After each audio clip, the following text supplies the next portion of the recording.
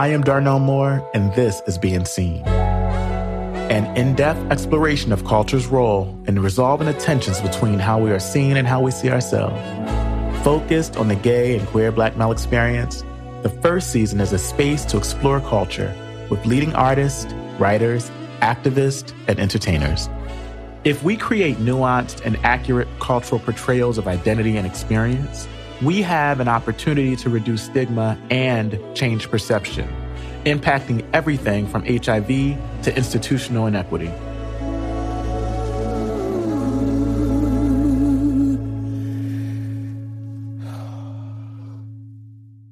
The first Black man I loved wasn't an accumulation of white America's long-held fears. No Black man could ever live up to that. He was a body, a human. He was not America's fabled, monstrous buck, nor was he an icon of meritocracy. He was my father. I was his son. He was a Black man whose belly sometimes protruded far beyond his waistline, who spoke in a poetic vernacular that allowed him to communicate in code to the people he encountered on the streets of our Black hood in New Jersey. His words, holding different meanings to those inside and outside the community. His hands were sometimes scaly and calloused from too much physical labor, performed for little pay when he could land jobs, whose split time between U.S. prisons and a rental home in Camden made him something of an absence to be derided and desired. He was not always the best at showing care, but when he did, his care was generous.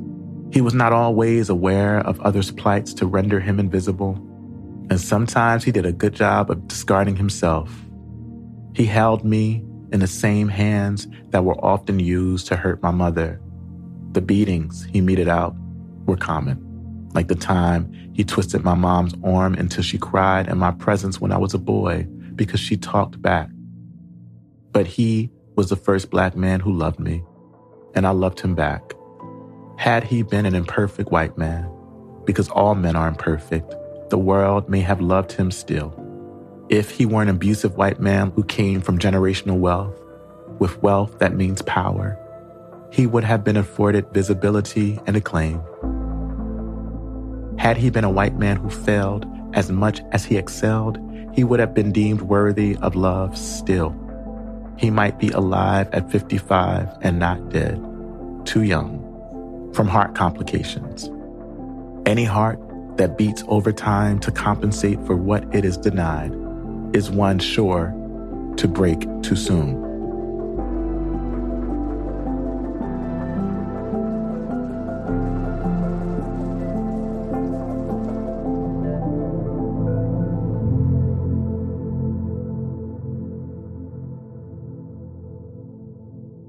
I loved my father. I loved my partner. I loved myself. And this is what it is to love radically. Black men loving Black men is, as the deceased Black gay writer Joseph Bean opined in the 1980s, a revolutionary act, because every moment a Black man is transgressive enough to love what he has been socialized to hate, he commits an act of insurgency. That is a revolution that I bring inside myself and with all the people I call home. That radical love can be romantic, but it can also be the love of brothers, friends.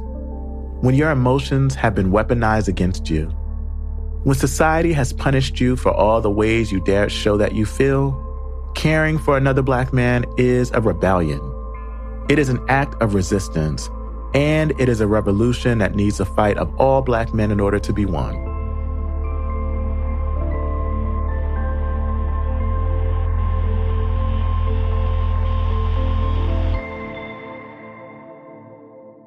Let me just let you in on something for a minute. When we were booking this series, we invited several non-gay and queer-identifying Black men to come on the show. We wanted them for their words, for their art, for their passions, and also to help us build the bridges we need inside the Black male community. Many declined. Maybe they were busy. Maybe they were scared. Maybe they didn't understand the importance of being here. But the ones who said yes, men like Luke James and Kiese Lehman, have our endless love for their bravery, for their artistry, for their words, and for their brotherhood. So here we are, me, Luke, and a little thing called love. I grew up in Camden, New Jersey. Shout out to home in the hood. And across from me is Philly. And in Philly, there was this Black gay writer and activist who I didn't know, I never heard of, wasn't taught about, but who would become really pivotal for my life and for the lives of so many. His name was Joseph Beam. He died much, much too early of HIV. And he said these words that are repeated now everywhere in the same way that we repeat James Baldwin's words and Audre Lorde's words and Toni Morrison's words. Black men loving black men is a revolutionary act. And that can be, interpreted in a lot of different ways. But how would you respond to that? In the context of your recent meditations on love, what do you think about this notion of black men loving black men as a revolutionary act? And that means sons, brothers, lovers, whoever. Why is it revolutionary? If so, why? It is revolutionary. Yeah, it is. There lies a lot of the issues that we have with ourselves and our own community, and in some ways our inability to come together and truly unite in times of true need. I mean, that's a reflection on how we, were raised and whatnot. I think it definitely is revolutionary in all ways. When I think about that, and I think about what I do, and I think about this role that I just taken on and the response that I've been getting and whatnot, it's really opened me up to really see that we have a lot of work to do in the sense of acceptance and just true love and being able to love ourselves. Because I find that a lot of the issues that when people have reservations towards another person's sexuality, identity, the issues are really with that person. I mean, with themselves, something they haven't fixed. And I know that's a thing that everyone says, and it's truly true. It's people don't do a lot of work on themselves. And this world doesn't give you the space, especially as black people, black men, doesn't truly give us the space to really work on ourselves, to love ourselves completely, wholly, without feeling like a product, without feeling like a nuisance, without feeling like just a thing, Hell yeah. But you mentioned something like there are so many societal views about of black men in America that impacts how we love, right? Like, so this idea that I was a queer person in the world who was socialized to hate queerness. So it doesn't matter who, and I carried that shit into my relationships. I carried sexism into my relationships. I carried misogyny into my relationships. How has the ways society has shaped us, you, I, how has that impacted the way you love and the way you think about love or the way you've rejected love or given it? What has it been personally for you? Well, I think I'm coming to a point in life that where I'm understanding love in its true form. I'm getting to a place, I'm trying to truly understand. I'm not to say that I'm acting upon it, but I'm trying to understand it in its true form when, in that sense of openness and what love really means. As a kid, man, growing up, everything was no homo. Everything was don't cry. Everything was, yes, try. Go out for it. Even if that scares you, even if that it doesn't matter, go. Because I was I want to sing. Yeah. But that was on the outside of my household. To be fair, shouts out to my mom. Same. On the inside was, what do you want to do? You love music. Here's music. Here's my albums. This is your life, be who you want to be. This is your thing. And it was, talk about your feelings, I had therapy as a child. Shout out to your mom. A lot of therapy. Yeah. My mom's super tight. And the things that she didn't understand, I had figures around me, good men around me who I could confide in and speak to. And they never condemned me, never made me feel any type of wrongness in my feelings, in my emotions, and my thoughts. That's a gift. There are men who lack that type of care and community, and other men like that in their life. I have men in my life. My stepfather, my cousins come to mind. The Black straight men in my life have loved me so hard.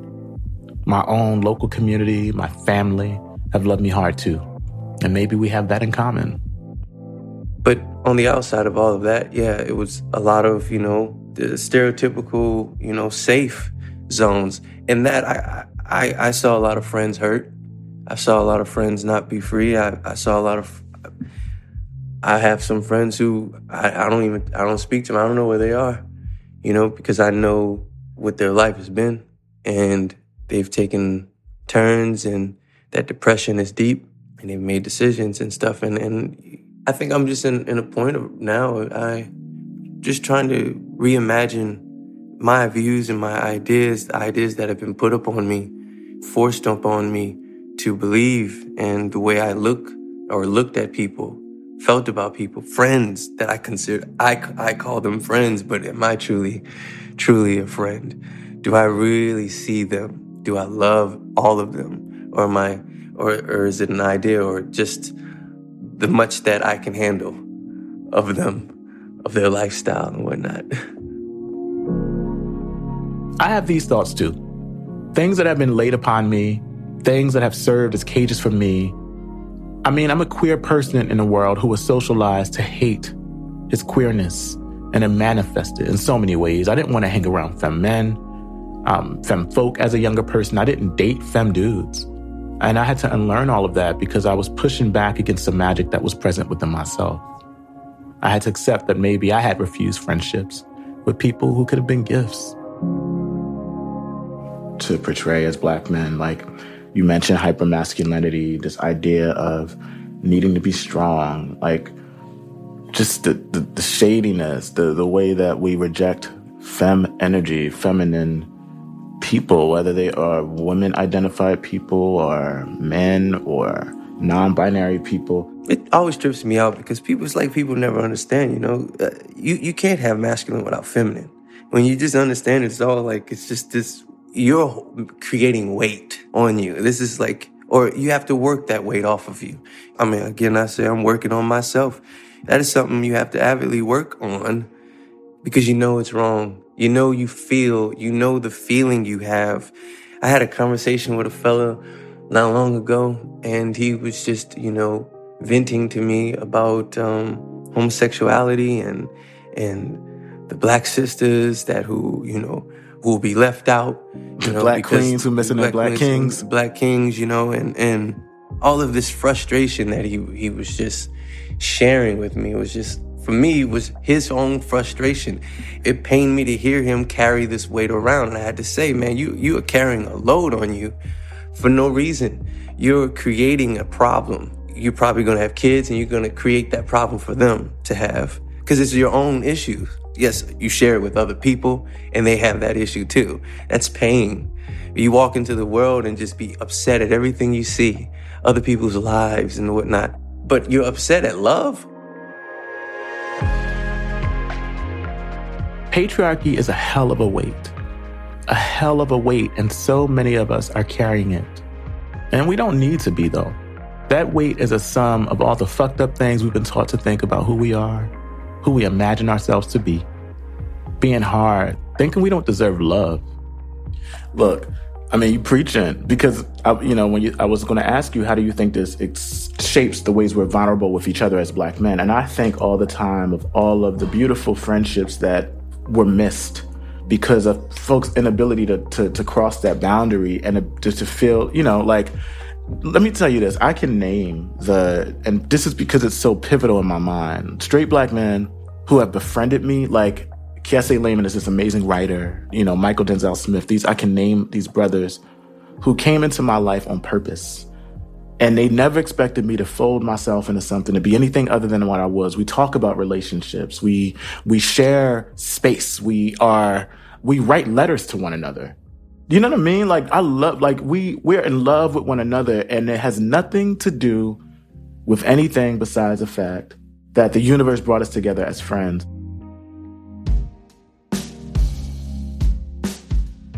I'm using love there in a very particular way. When we think about being in love with someone, it tends to be intimate, romantic, sexual, but there's also love with our friends. That love is also intimate. When you say you're in love with another Black man, it's so charged for other people, and it shouldn't be. The respect, the connection, the caring for each other. That's love. I think about how culture can shape perceptions. I was going to say that. I also think that it is also in the arts as well. It's our responsibility. I kind of made a post not long ago, and I couldn't help myself. I don't normally really go crazy on stuff like that. I keep my thoughts to myself or in the music. But, I understand, like, I've seen some things, man, with some guys, man, the way just treating people in general, trans women, cis women, the ideology behind it all, the things that have been just recently going on with people shooting someone and, like, just all of that. And then you look at the comments and people, the jokes, it's funny.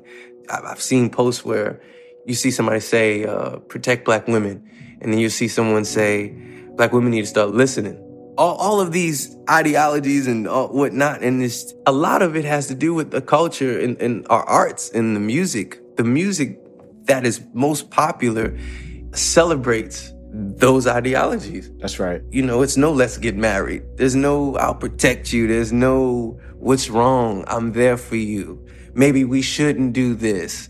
Maybe we shouldn't do that. I love you. It's hard for me to say I love you. You know what? I love you so much. Yeah, there's no like I'm hurting because you're not, or I miss you. I miss you. Or yes. I don't have the words to articulate, no vulnerability, none of that. I've been signed before, so I know the conversations that go on. And those things no one's really kind of like championing you to do those things.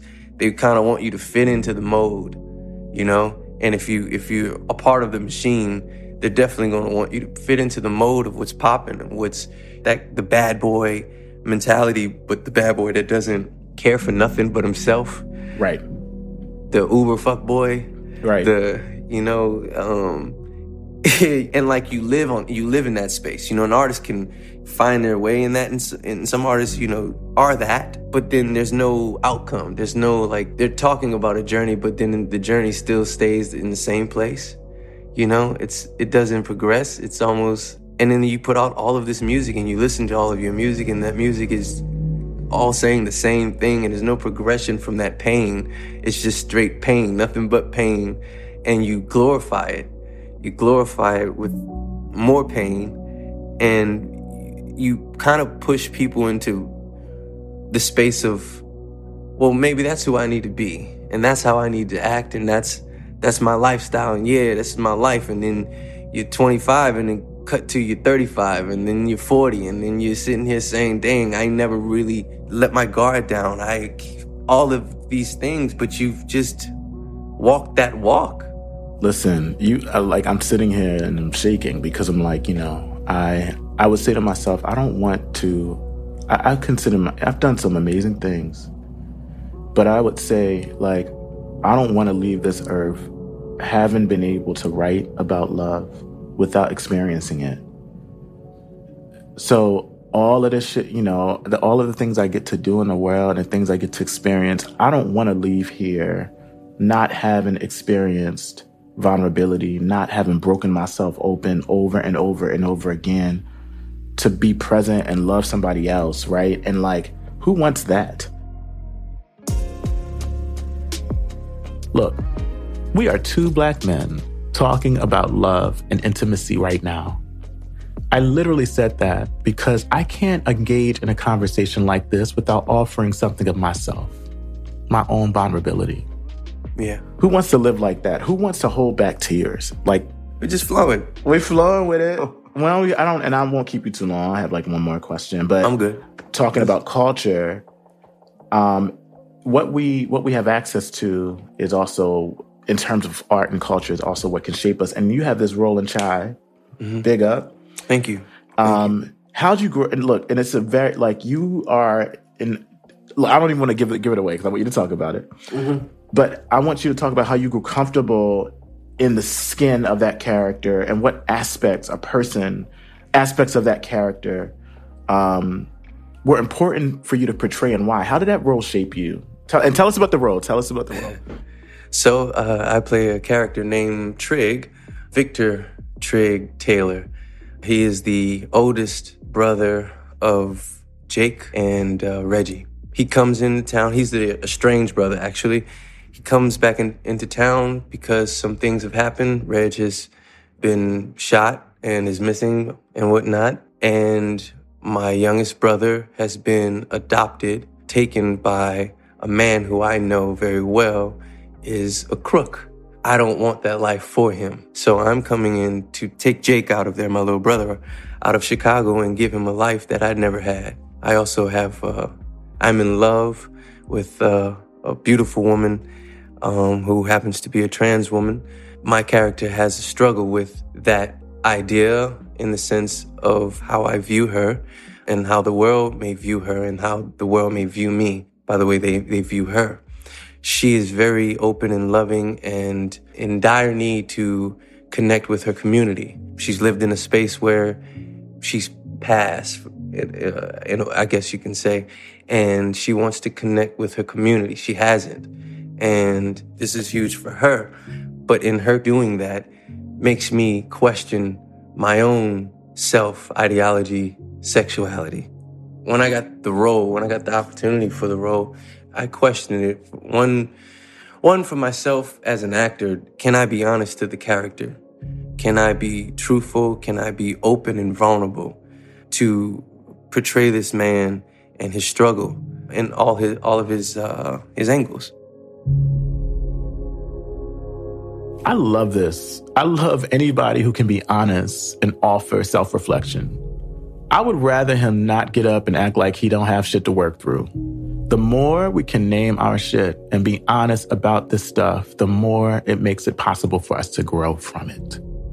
So I had to answer that question, and to be quite fair and honest and open, I was a bit hesitant in a sense because that would make I would have to answer questions about myself, because when I learn about a character, a lot of times I learn a lot about myself and the negatives that I have or had in my head.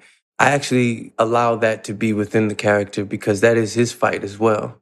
Living in the world where the way he looks, the way he is. I had an old head once tell me, the worst thing a black man could be is black and gay in his community. And I just always held on to that within this character and trying to understand the fight that he may be having with feeling like he has to decide, he has to be a certain way, or he can't be one way and love this woman. And so I just lived in that space. I allowed my conflictions and whatnot, my personal conflictions and whatnot that I may feel that may be very negative or whatnot. I let that live in the character and breathe that through the character and let the character breathe through me. So therefore I can give what that frustration is because he's still figuring himself out. Listen, I'm trying to figure myself out too. I'm still breaking out of my own cages. I'm still working on growing my love, my ability to receive love and to give it as a person who's experienced a lot of ghosting from men in my life. People like my father and other intimates. I become very guarded and I'm trying to find openness and vulnerability and lean into that and be a better lover, a better friend, a better son, a better brother. I want to be loved and I want to give it.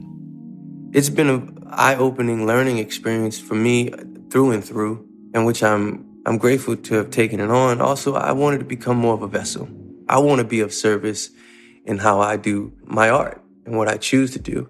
And I saw an opportunity to enlighten a world that doesn't want to be enlightened, avidly doesn't want to be enlightened, claims to be open, claims to be free, claims to want freedom for all and freedom of expression, but doesn't love itself, And so Lena wrote a character that I thought that I could portray, and then also me being me. I guess it works, hand in hand, because it could have been any other actor, but she chose me, and in some ways it helps push the story and to move people because they have their own ideas of Luke James. It does more than that, though. It does that, and it does so much more. There's going to be a trans person, a trans girl, who sees that character and know that love is a possibility, that life and safety is a possibility. There's going to be a man, whether he identifies as straight or gay or nothing, who's going to look at that character and say, hey, I can be attracted to whoever I want to be attracted to. And that is freedom, you know? And so it opens up the possibility. Like growing up, I went through K-12 schooling without reading any books that were examples of my life, or gave me any indication that I can be a free Black man in the way that I am now. So a young person, or not so young person, an older person is looking at that character and is going to be changed by it. Absolutely. And you know, that is actually how we create change. And look, I appreciate it. I appreciate you being in the world doing what you do. Man, thank you. I'm grateful. And your gifts, you know, and you are definitely saying it, you know, being a vessel, and not just in ways that just are like for the screen, but like bringing this shit to like real life. Yeah.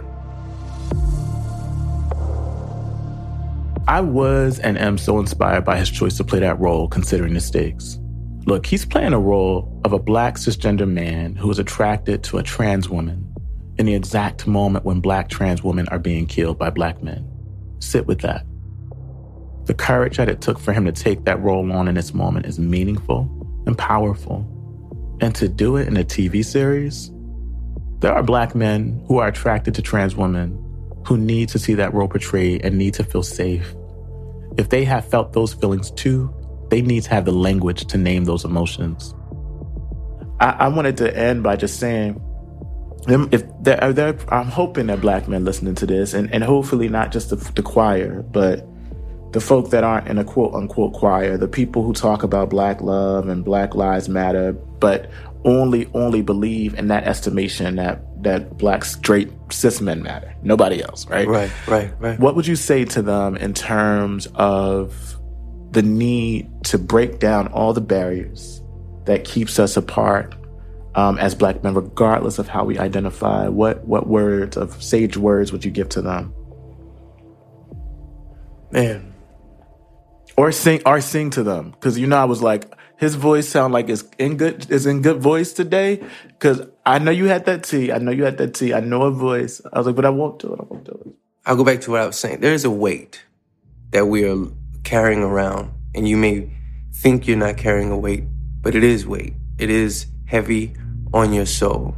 And I think the moment you recognize that there is something you're holding on to and begin to deal with it, in a sense, to free yourself, then that's, one day at a time. My brother always says, one day at a time. So that's all you need to do, man.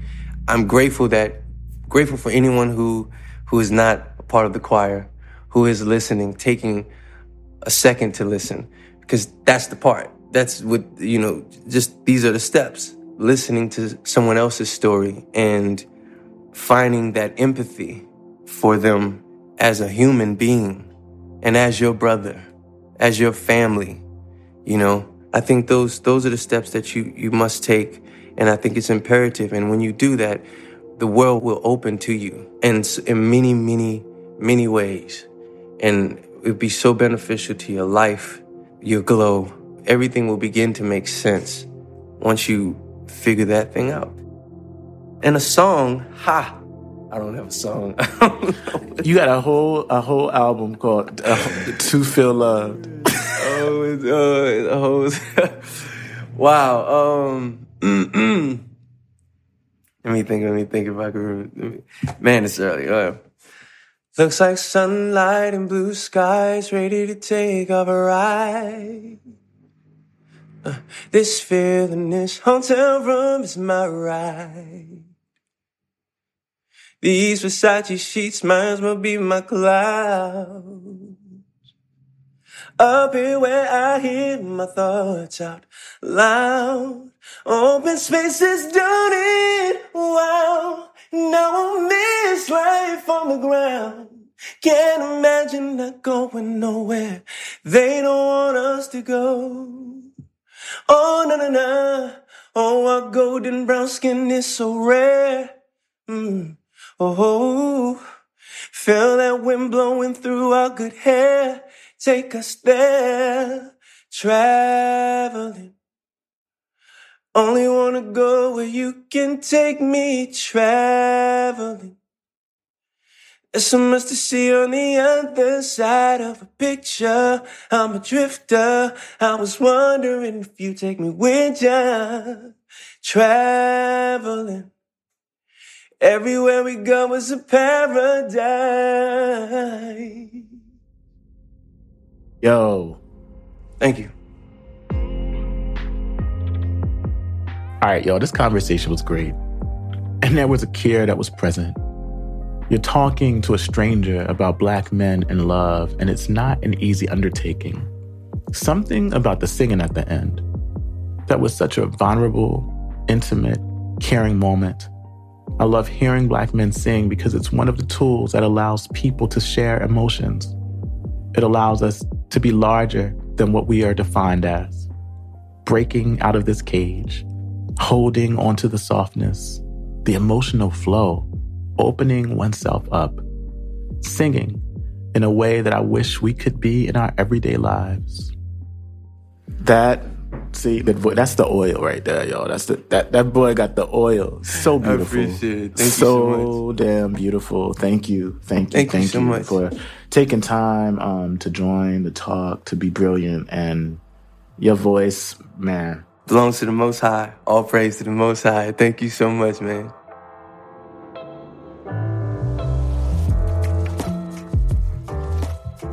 Cis Black men loving gay Black men, loving straight Black men, loving trans Black men, loving queer Black men, in all the ways and in all the spaces that we exist.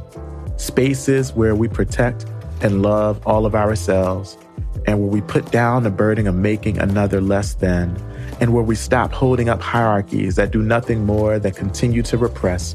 I want us to no longer be afraid of each other, afraid of our capacity to give in to and receive love, afraid of being held by another man, afraid of ourselves, afraid to be. I just want us to experience something other than lovelessness. I want us to be free.